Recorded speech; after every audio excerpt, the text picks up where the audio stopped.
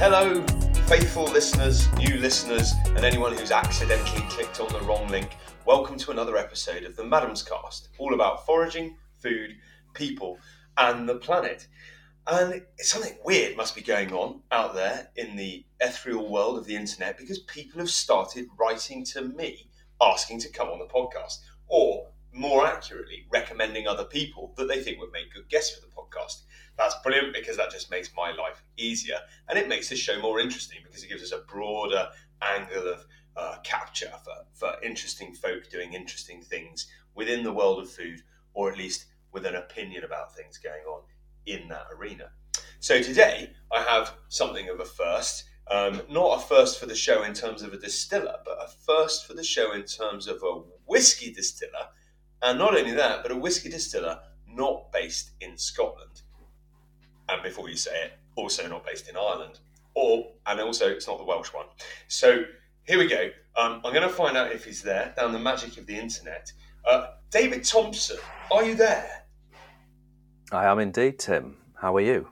I'm very well. I'm very well. And David, you are the creative genius behind the Spirit of Yorkshire distillery. Is that right? Well, yes, myself and my business partner Tom Mellor. Yeah, we sort of came about it in a very strange way, really. Really, we're friends first and foremost, and Tom's the farmer. He has 600 acres of arable land up on the East Yorkshire wolds, and it really came about a friendship where I just moved back into the area and I was buying and selling agricultural produce. That's what I was trying to do, and he was one of my first clients, really, and that's how we met. But we also met on the rugby field against each other, and I guess he was suitably impressed enough to ask me to come and play for his team. So we met on the field, I suppose, and work, and we've been friends ever since. Yeah, that was a destined connection to be made, wasn't it? Definitely. Yeah, I think so. And our wives have got on and never stopped talking. So, I think it's been great. We've seen our families grow up together, and you always say you shouldn't work with friends, but we set out to try and prove that wrong. And we're now 7 or 8 years in, and I could safely say we haven't had an argument yet. Yeah, I think the grain of wisdom in that idea of not working with friends is you need to be able to be very honest, blunt, and have difficult conversations with the people you work with. But then I always think if you can't have difficult, blunt, and honest conversations with your friends, you're not really that good a friend. Well, true, and I call it poking the bruises. There are always bruises in business, and you've got problems to solve. But I think also you've got to recognise your strengths and weaknesses. Tom is very practical. He's obviously been farming, well, not obviously to your listeners, but he's been farming for all of his life and 3 generations prior to him on the same farm. So, his skills as a farmer are second to none. And my sort of, I suppose, education in agriculture was I worked on a farm for 3 or 4 years before I went to university and came back and started to deal with farmers, which actually wasn't a thankful task, I have to say. The hard guys to deal with. But, Tom was a true gentleman, and we got on very well from day one, really. And we're able to talk about all sorts of issues that come across with the business. And I think it's a very healthy relationship we've created. Okay, well, look, I'm going to take you back one step because I always like to do this to people at the beginning of the Madam's Cast. I realise that we've dived straight in here, which is fantastic, and we've got a sort of mid-portion of your story going on, which I quite like. I'm feeling a little bit like Tom should be on the other line, but maybe we'll get him next time and see if he concurs with everything. Yeah, absolutely. The direction that you see it in. So you went to university. What happened before that? Obviously, you were born and raised a Yorkshire lad. I was, yeah. I was born in Skipton, actually. So Yorkshire's a big old county, and I was born almost on the furthest west you could go, probably, and settle a bit further in Yorkshire. And then we moved over to the east coast, into the sort of Driffield area, which is a very agricultural grain area, as my dad worked in the industry as well. So I sort of grew up in that area, played a lot of rugby in that area and tennis and all sorts of sports, and decided I would follow along in my sort of dad's footsteps really and be educated in agriculture. So I worked on a farm, a mixed farm, for 4 years, and went to university to do agricultural marketing, or actually merchanting at the time it was called. Mm-hmm. So really the supply industry, so buying, selling inputs and buying the produce that was grown in this area, which predominantly was malting barley. And I can describe why that was in this area really, because we've got some of the best malting barley land probably in the UK. We've got 3 of the biggest malting companies based around here for that reason, you know. Okay. And it's to do with the soil type, and it's been absolutely perfect for growing a low nitrogen malting barley. Okay, and that was traditionally for the brewing industry, or forward into the distillation industry as well? Oh, very much both. So Okay. obviously Yorkshire known for its beers, but you know, probably 50%, 60% of the malt that is used to make Scotch would be grown in this sort of area. So we were exporting our premium malting barley across the board for literally centuries. Oh, quite right too. Okay, so okay, so spin forward a few years, and where do we find you? So yeah, well, it was a conversation. Tom started a brewery on the farm in the early 2000s. When agriculture was probably going through a phase of not being particularly profitable. Particularly if you're an arable farmer, you were struggling to sort of make ends meet, and a lot of farms were diversifying into different industries, whether it be making cheese or ice cream with your dairy herds, or you know, cottages for renting out on the farm. Yep. And Tom had 2 of the main sort of ingredients to make beer, which was obviously the malting barley he had on the farm, but also a borehole with his own water. So the water has never been supplied as a main supply to the farm. It's always been through a borehole. So those 2 ingredients made him think, okay, let's look at beer, and start in 2003 with a very small production, and since then has grown into quite a major business now. So that was, if you like, the stepping stone into whiskey, because really all whiskey is distilled beer. So the first part of that process we had the knowledge of, but clearly we need to learn how to distill. Right. Well, hang on a minute. Let's not rush past that point. What's the brewery called? The brewery is called Wold Top Brewery. So the Wold is, as I say, the land that we farm around here. So Wold Top being very high up on the Wolds. They've been producing beer for a lot of years and have numerous amounts of beer throughout the UK and export as well. So, yeah, it's been a very successful business. Happy days. But then you got together and went, hold the phone a minute. Absolutely. There's an obvious next step here. Yeah, missing a trick. So, yeah, research. Who's done whiskey in Yorkshire before? There must be somebody. Actually, there wasn't. So that was a big tick in the box. Nobody's actually produced whiskey. So we thought, why? Is there a problem? Why is it possibly not been done before? So we looked into that, and there was no reasons. We just thought that we needed some expertise, though. We didn't know how to do it. So we employed a guy called Dr. Jim Swan, who was absolutely fantastic in terms of his knowledge of how to set up distilleries, and being connected to a lot of other newish distilleries in the UK and abroad. So he was our mentor in the early days.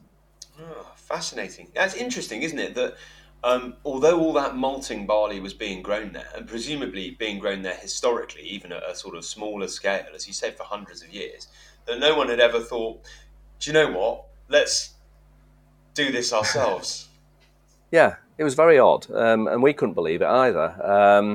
And I don't know, and the history of I suppose malt has always been Scottish, and I think a lot of people think that's because that's where the raw materials were. Well, to be honest, everybody's got water, and everybody's got malting barley. And in fact, Hang on a minute. Oh. Not everybody's got the Spey Valley, okay, and not everyone's got the Murray Coast. All right, let's just, you're going to be fiercely proud about where you live. I know you are. So am I. Yeah, oh, absolutely, and there's no doubt they've done a cracking job with making the product as it is today, a fantastic export product, but and enjoyed throughout the UK. But at the end of the day, it's does it matter where you are? Well, if you're a Scot, it does. If you're a Yorkshireman, it does. And as I say, we've got very, very low food miles because the barley we grow on the farm is the barley we put into the bottle of whiskey, and not many people can actually claim that. What happens to your spent grain? So we use that for cattle feed. Right. So everything really in the production process is not wasted. So it's common in the industry to use brewers' grains or spent grains for incorporation to cattle feed. That's amazing. I'm loving your story. And then here's the thing for me, though. I mean, it's a heck of an investment, isn't it? Because what are you looking at? A minimum of 10 years before your whiskey's ready? For those of you out there who don't know, obviously whiskey, new make spirit, is then aged in wood, usually oak. Very often that's been used for something else before, whether that's a sherry or a bourbon cask or a French oak cask for wine, whatever it was. It takes a long time to make that spirit taste of the cask and to get it right and to allow enough of the spirit to kind of strengthen up to cask strength with the loss of the angel share. So were you lucky? Did you not have to get backing, or did they just have a good long view? Well, you're absolutely right. The route to entry is very, very difficult, and we asked ourselves why it hadn't been done in Yorkshire before. That was probably the main reason, the actual cost of getting set up and started.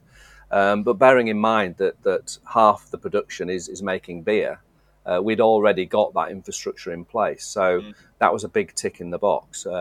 Notwithstanding the fact that having to wait for your product for 3 years before you can sell it as whiskey is completely bonkers as a business model, and not knowing what it's going to be like to a degree is also a bit crazy. But that is the thing that's really excited us, because we were sort of going out there and doing something different. The unknown is as exciting as what you do now, and that fired us up even more to push on with the project. In terms of funding, it's basically we've managed to do it ourselves, and that is quite unusual as well, because a lot of businesses out there in early years have to crowdfund and go out for finance, and not to say that we've got pots of money kicking about. We've had to put everything into it. It's very still risky, but we're really excited now that we've got to a point where we've got whiskey selling around the world. So it was a gamble worth taking.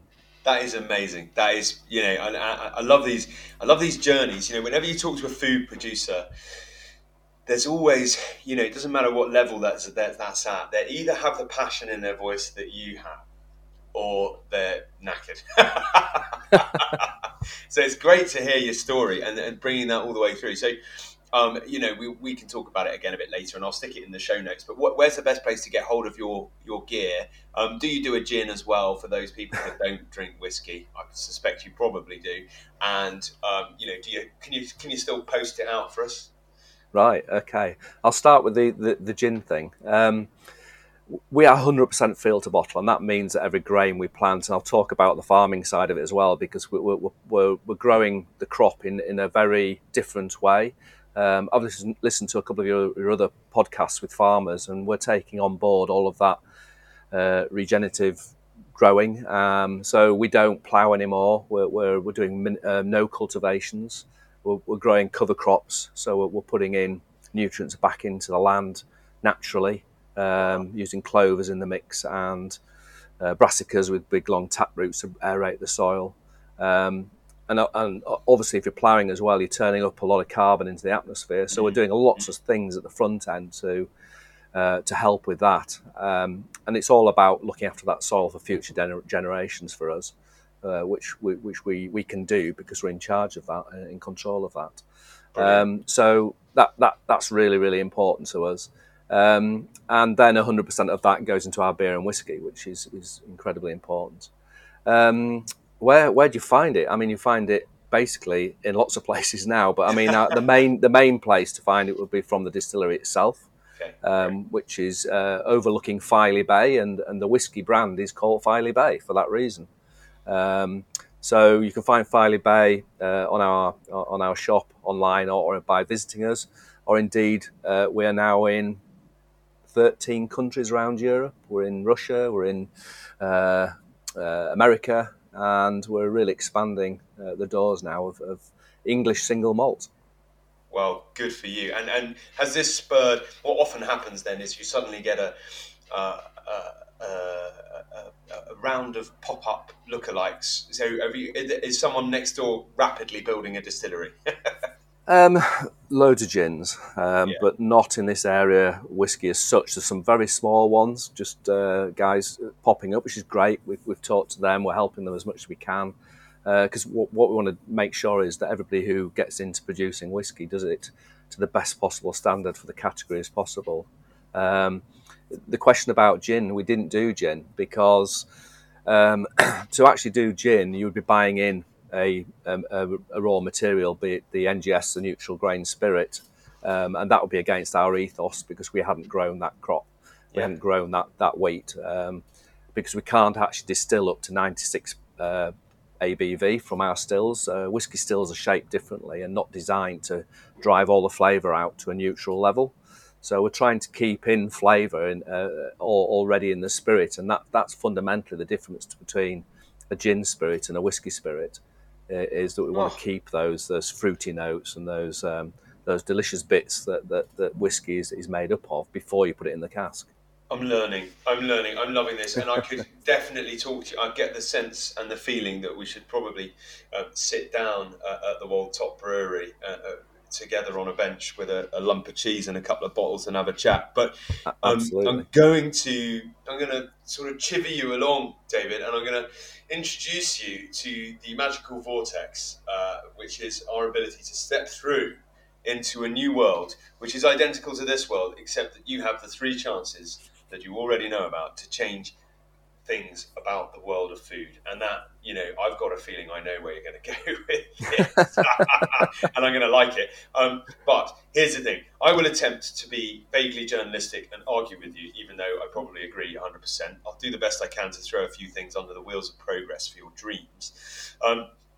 And you can be as helicopter as you like, but I will ask you to sort of give us examples, and anywhere possible that you can tie it back to your own personal experience with your business or your previous work as an agricultural merchant. That would be fantastic. So are you ready to step through the vortex?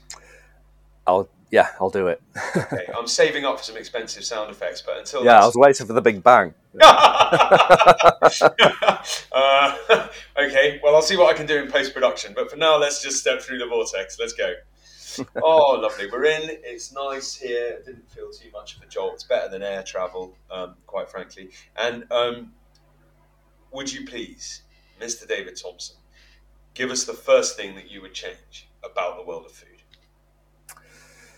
Okay, well, I think we all talk about it a lot, but I have a different angle on it in terms of seasonality of produce. And I know a lot of other people have talked about this on your programme, but I think the problem with not eating seasonal food or indeed local food is lack of knowledge. So I would like to see education start back at school in terms of not just food, but production of food.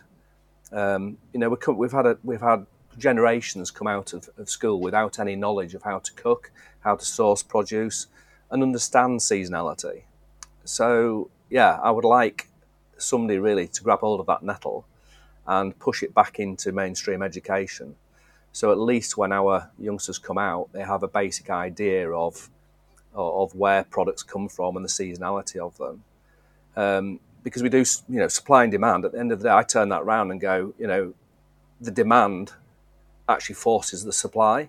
So if you don't have that knowledge and you keep buying your strawberry at the wrong time of year, then the suppliers will keep supplying.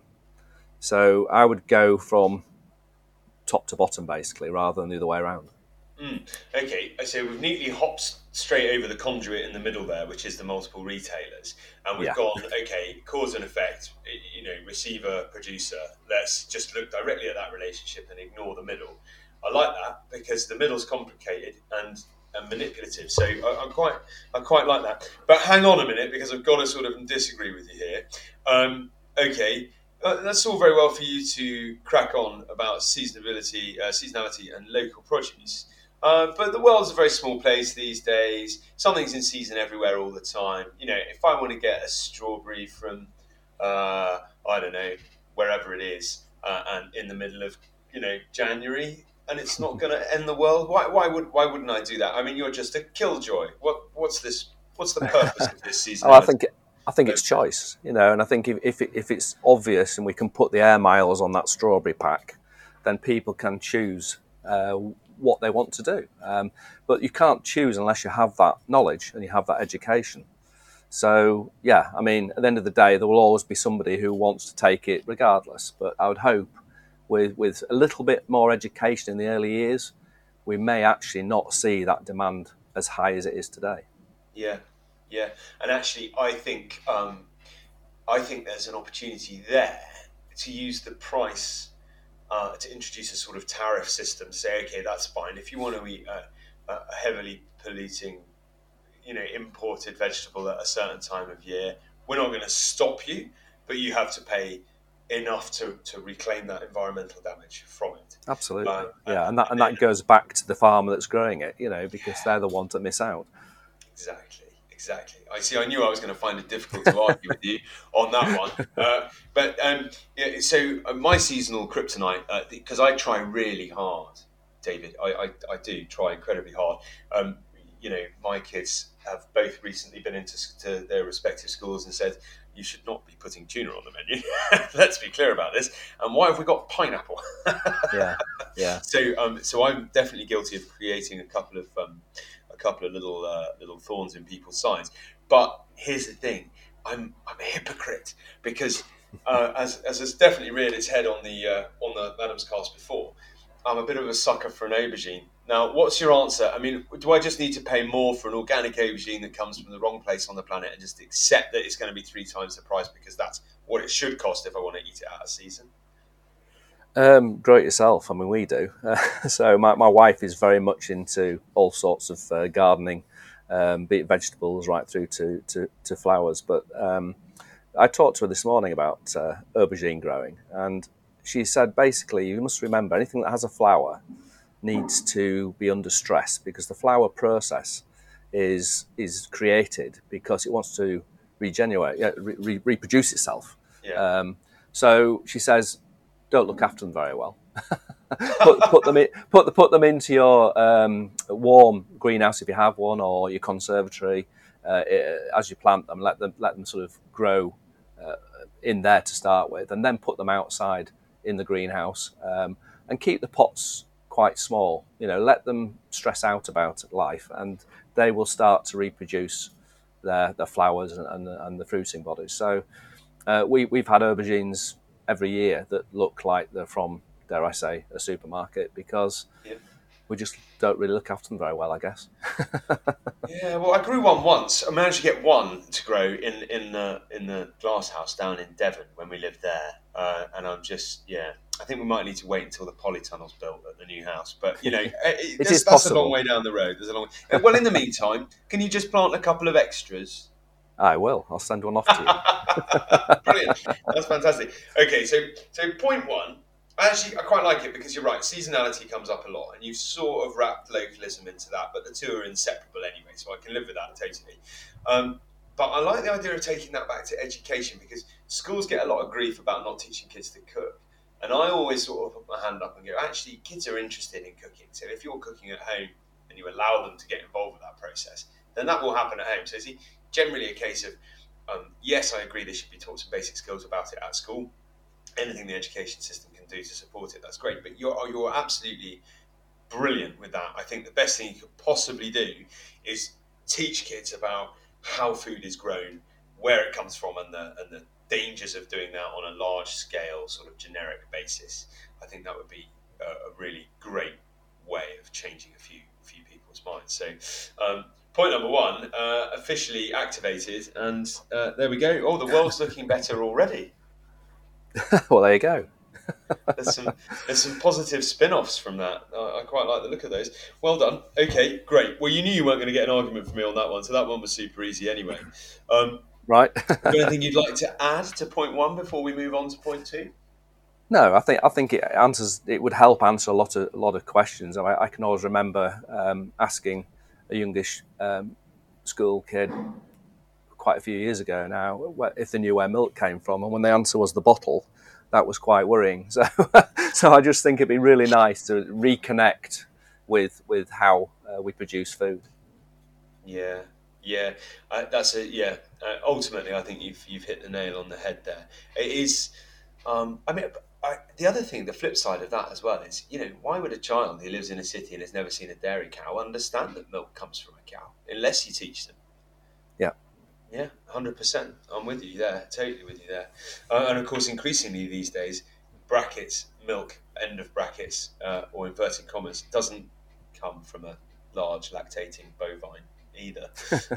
I think we need to protect the word milk in some way so that it actually means a mammary excretion rather than potentially something else. But there we go. That's me. Hang on, I'm trying to change things, and we've only got three, and it's your turn anyway. So okay, we'll move on to point number two before I steal point number one off you.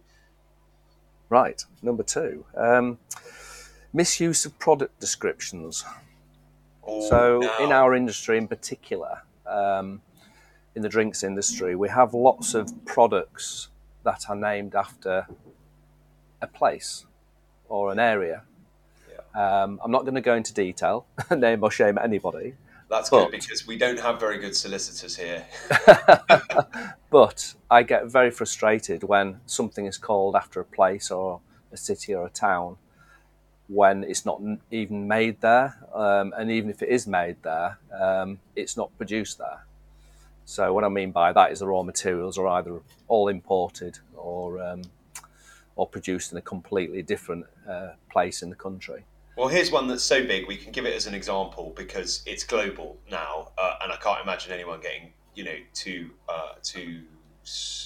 upset that they're straight on the hotline to their lawyer. I bet I know what you're going to say here. Cheddar cheese. I was going to say Yorkshire tea. Oh.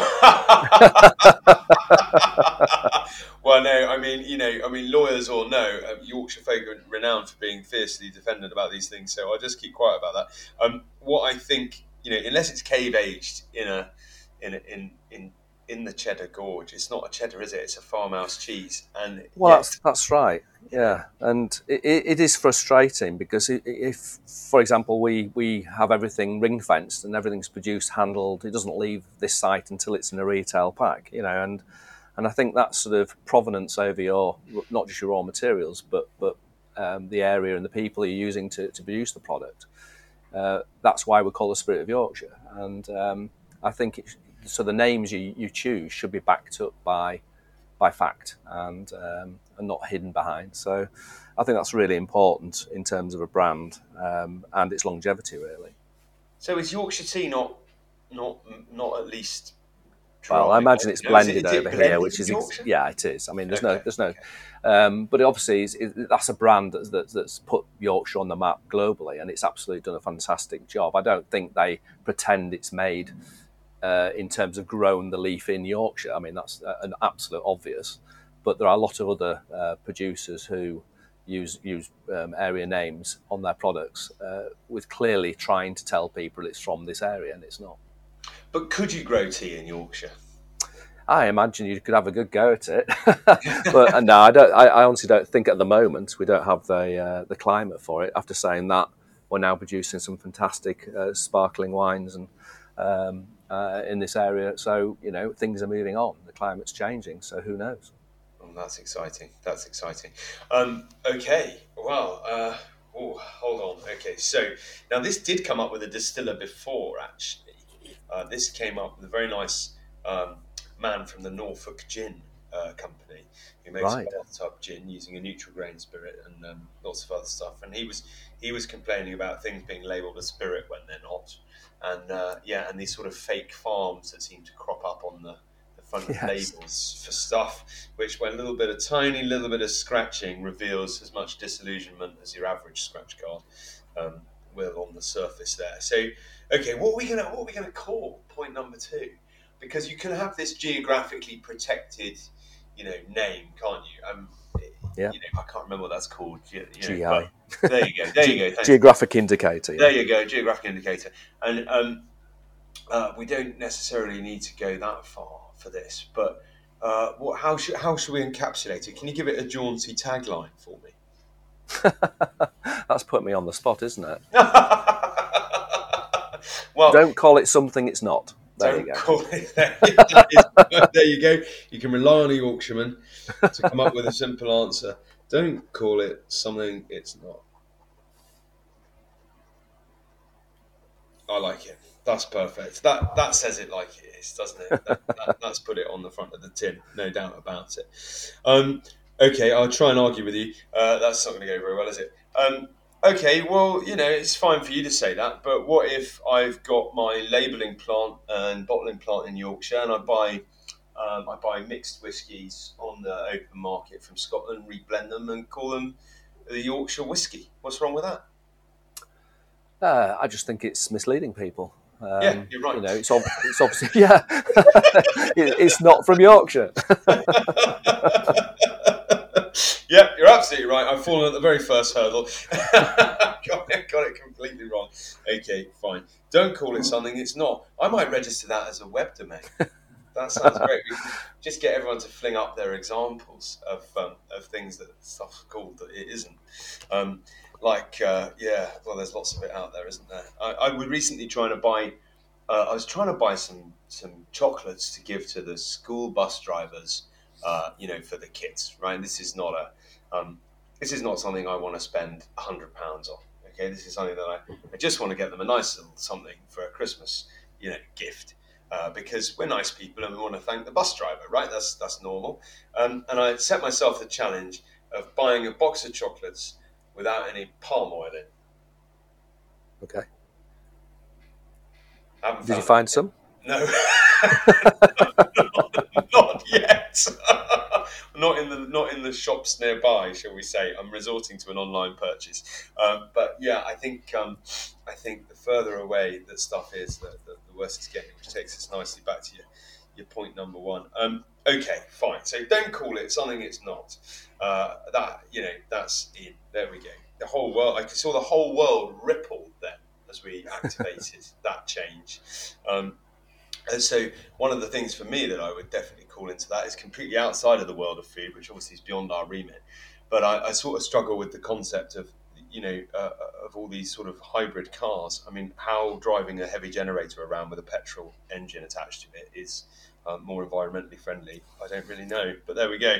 Yeah, I think people tend to jump on taglines, don't they? And that's another bit of a bugbear of mine as well. Is we all have to be seen to be green and doing something positive for the climate, which is absolutely right. But there are certain things that people pick up, like the car, the electric car, or indeed every bottle you buy will plant a tree.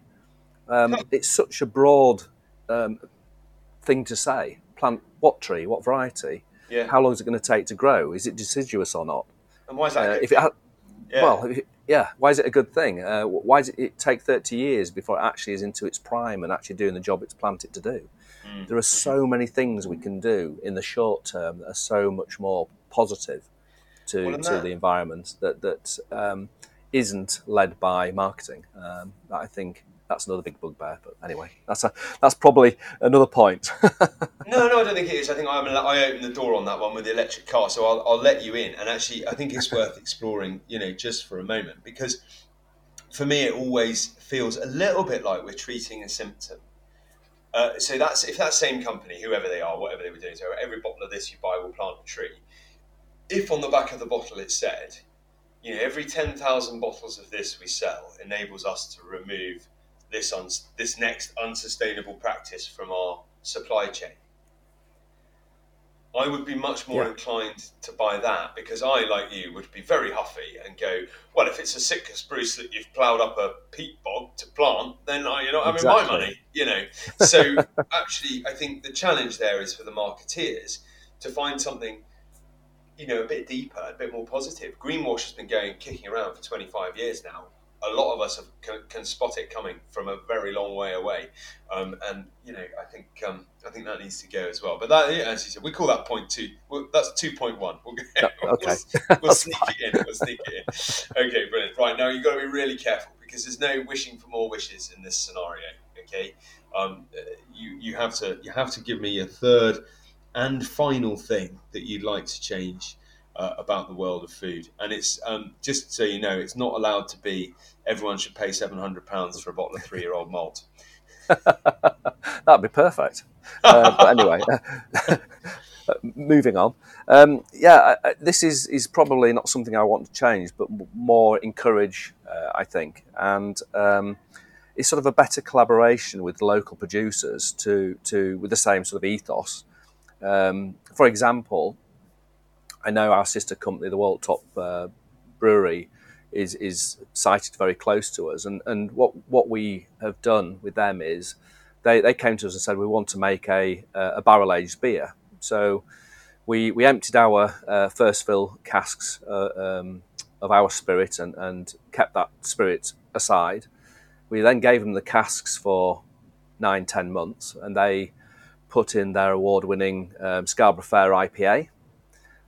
Brought that out as a barrel-aged beer that increased in ABV up to 9%. Hang on. Barrel wave. So I've got to stop you. Well, you need to explain to the idiot at the other end of the internet how it's gone up in alcoholic volume. Oh, because there's alcohol in the wood. So wood is a natural product which soaks up the alcohol in the wood. Okay. So as it releases back into the beer, it lifts the ABV. I mean, it was a strong beer anyway, but it will add ABV to the beer. But also, amazing. There's lovely woody vanilla flavours coming out of the oak from the previous occupant, which was our whiskey. So you've got this lovely collaboration going on where they've got a beer they wouldn't have had without the distillery. We then take the cask back and refill it with the liquid we took out, and we end up with an IPA finished whiskey, which is great because it's got lovely sort of undertones of hoppiness in a whiskey, which is quite unusual but very, very different. So those sort of collaborations, I think, are ones that we really want to do more of. We do work with other producers locally. Talking about your chocolate guy, there's a local guy who makes a bean to bar chocolate in Sheffield, and we do lots of whiskey tastings and pairing with the chocolate. Same with smoked fish producers near Beverley. So there's all these collaborations going on, really showcasing what we can do in our particular areas to enhance each other's businesses and flavours as well. There's so many different flavours that come very well together by doing those collaborations. Oh. And that creative process then just drives itself, doesn't it? And if you include in that the positive changes of reuse and lower input, that's fantastic. So what I really like about that little story that you've given us as part of your point 3 to encourage better collaboration with other local businesses, is if we take that right back to you and your model, you've got the farmer producing in the most sustainable way he can, the malting barley. You've got the brewery making the beer going to the distillery to be turned into whiskey, the whiskey coming out of the barrel after 3 years and having beer kept in it, and then out goes the beer, the whiskey comes back in. I mean, this is fantastic. And all the way along there, you're having these ideas and that ability to know that it's all so locally tied together just then sort of drives that engine of creativity. I think quite often the idea, to take it back to your point 1, the excuse that's used for a lack of seasonality and a lack of locality is that people want variety. Well, I think that this example you've just given us for your point 3 just goes to show that variety will appear when you start to challenge your preconceptions within the industry in which you're working. Absolutely, and it shouldn't be done just for making a different product. It should be done for the right reasons, and the right reasons are exactly that. You know, we're using things again, we're recycling them, we're getting different sort of flavours out of them, and then producing a different product. And I think that's the important way around to look at it. But yeah, and I think there's lots of people out there, be it large companies and small companies, who can benefit from that sort of collaboration. Yeah, it just makes sense to me. Yeah, brilliant. Okay, well, I can't argue with that at all. There's no argument to be had. I just wish I'd been there to taste the beer and then the whiskey. I like the idea of this is just the chefy part of my brain kicking off now, but the idea of a hoppy flavour in a malt whiskey is quite interesting. Yeah, and I think whiskey's an amazing thing. I mean, if I had £1 for everybody who said to me, "I don't like whiskey," and then they walk out of the distillery and they've got 2 bottles in the hand, I think Yeah, once you've understood the process that goes into making a great single malt, and the flavour profiles you get from the casks. So the ones I was talking about were ex-bourbon casks that would go to the brewery.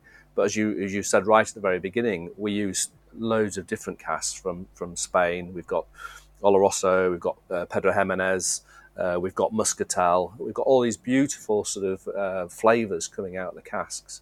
And it's just a great way of building different profiles, and the beer cask is just one side of it. But that's the beauty of it. Once people understand what's gone into making that product, we'll find one that you enjoy, and I think that's our challenge. We put that on us. yeah, quite right, quite right. Oh, amazing, amazing. Well, the next time I'm in a pub in Yorkshire, I'm going to have to keep my eyes open very clearly and see if I can find some of these wonderful things to try. There's no doubt about that. Okay, so from the point of view of the main drive of the show, we've done it. I mean, you've whistled through those in no time at all. Probably because of my inability to argue with you, but we've got seasonality / localism of produce with a strong second banner that is that should be focused on education at school and at home about where food comes from and the processes involved. I think I've got that right. Yep. And then number two is just fantastically Yorkshire. Don't call it something it's not. I like that. I like that. You should have a word with the. I can't believe it's not butter folk. We should have a chat with them about that. And then encourage better collaboration with other local businesses. And from a grassroots, that's something that that I think small scale producers do really, really, really well. Certainly when I lived down in Devon, within a 10-mile radius, I could get line caught fish from the local fishermen. I could get a variety of different farmed organic vegetables from different places. I could get organic free range eggs.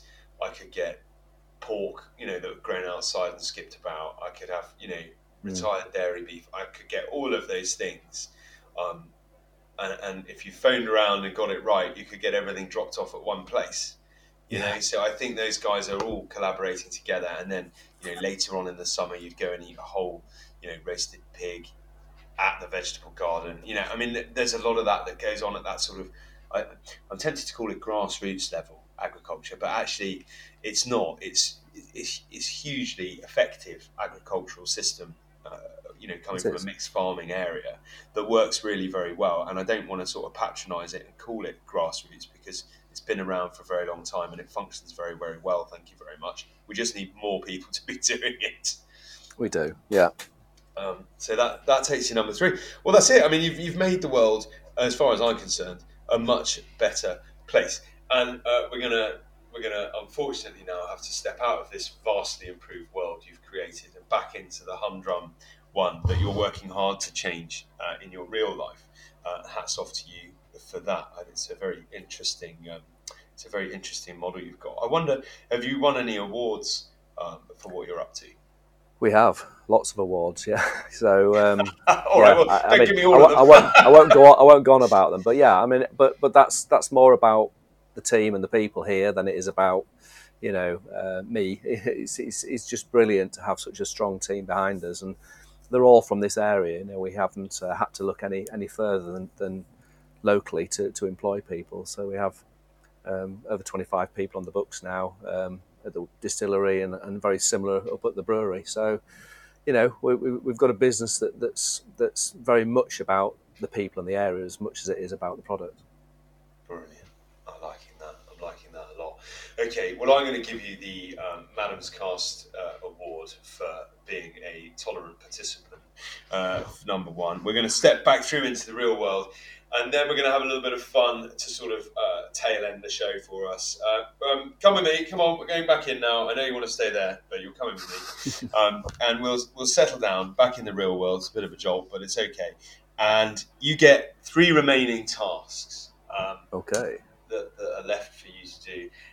The first is to choose a food book that you would have in a desert island type scenario. That doesn't have to be a real desert island. It might just be you've locked yourself away for an hour of peace and quiet. But it's a food book that you would take with you, and something. I wonder what this might be. Something to drink while you're reading it, and then if you would like to, you are welcome to nominate a future guest on the Madam's Cast. They don't have to be alive, dead. They can be real, fictitious. They can be whatever you like. They don't. We're not going to turn up and manhandle them into the back of a van and hold them at gunpoint and make them do it. It's just a recommendation process. Go on. Start with your book, because that seems to be the one that everyone struggles with the most. Right. Okay. I mean, for me, I absolutely adore cooking outside. As soon as a spot of sun out there, we're out barbecuing or producing something. So the sort of people who really got me sort of into that, if you like, originally the Keith Floyd, the Rick Stein guys, because they brought the sort of elements of where they were into the food. I can always remember Keith Floyd standing on a boat rocking sideways as his curry slapped everywhere. That's just brilliant because it adds the moment, it adds the sort of the context to what he was trying to, and the culture to what he was trying to produce. But I guess the modern equivalent to that would be the Hairy Bikers for me. When they do the Mediterranean adventure, the things they get up to and the people they meet is as much as important as the food they cook. So I would say Mediterranean Adventures by the Hairy Bikers. Oh, brilliant. And you've done it. You've managed to do it again. That's another book I haven't actually got. So I'm going to have to go and find it. It sounds fascinating. I mean, I always enjoyed their programs when I've caught a bit of them. Are they from your neck of the woods? They're sort of a little bit further, well, sort of northeast, yeah. So there's Newcastle. One of them is from the Newcastle area, but also I'm a very keen motorcyclist, so they have 2 of my favourite subjects. Oh, okay. You're a motorcyclist as well. I'm beginning to get a good picture of you. This is fascinating. Okay, so Hairy Bikers. All right, can you pick one recipe from there that you'd like to do? That's a massive surprise, everyone. I haven't let anyone know that I was going to ask you that. I just thought, well, you've obviously chosen a good book that you love, so it'd be nice to see what your favourite recipe is. I think they made a frittata on the edge of a cliff once, and I think it was just the backdrop, literally the backdrop, that you kept thinking they're going to lose that over the edge. As I say, that I've cooked that, and it is fantastic. It's lovely and fresh, and that would be one I'd go for. Okay, excellent. Well, there we go. That's well navigated. So we've got the Hairy Bikers, Mediterranean Adventures, and I've written here cliffhanger frittata. So I don't know whether that is exactly what it is. We should have done this. We should have done that last. We should have made that the last item of the podcast. Never mind. Okay. So excuse me while I practice my surprised face. What drink would you have while you were enjoying reading that book? Well, I imagine if I'm on a desert island, it's going to be hot. Yeah. So if it was going to be a sort of a drink for that environment, I'd probably go for World Top Scarborough Fair IPA. Nice. And I have to add in there with a chaser of the IPA finished whiskey. Well, you're going to have to depth. Yorkshire. You're only allowed one glass, so you're going to have to depth charge it. Is that okay? That's fine. I can do that. I bet you can. I bet you can. Scarborough Fair IPA. Yeah. Oh, you say, okay, so all right. I've got a version of Scarborough Fair on an early Simon and Garfunkel LP. I think somewhere maybe I'll listen to that. That's about as close as I'm going to get to Scarborough for a while, I think. But that sounds great. IPA is one of those, isn't it? It's sort of suddenly, beer. I don't know how old you are. I'm going to make a horrendous assumption that you're roughly the same age as me, and we won't say what that is, but we'll go with that. And beer, when I was growing up, was one of two things. It was either lager or it was Bass, and as a result, I'm just going to disprove the thing I've just said. But as a result, I used to drink a lot of Guinness, and IPA was not something that ever appeared. And now, thank God for the resurgence in real beer, but now you can get so many different IPAs and APAs. It's just tremendous. Yeah, it is. And the story about IPA always fascinates me. I mean, obviously, it's Indian Pale Ale, and it was produced at high strength and high input of hops to allow it to travel to India for the troops. Mm-hmm. So the reason behind that flavour and that strength was a practical one. They were going to water it down when it got there, but they loved it so much at the high strength, they just kept it. So there you are, little history of IPA. Good. Thank goodness for leaving it where it was and not watering it down. No watering of the beer here, please. Now, okay, all right. So this is naughty because it's the wrong end of the show, but I'm going to ask anyway. So I understand, obviously, that brewery is a different thing, but one of the things that I know with breweries is that they struggle to get hops locally. So have you started a hop growing project as well? They have certainly tried to grow hops, but we're still in the sort of problem of being in Yorkshire on a hillside. We do need the sun. And, as I say, grapes have been grown here now. So, we can try again. They don't like wind either. And again, we're stuck up in the middle of nowhere. So we've definitely tried and we'll continue to try. There's been interesting work being done with other bittering agents, actually. People sort of taking the idea of hops, but finding other things with similar profiles that do either grow locally or are a sort of more sustainably farmed product nearer to them. So there's quite a lot of interesting stuff going on with that, which I'm sure you will be well aware of. Like, for example, I made this year a bottle of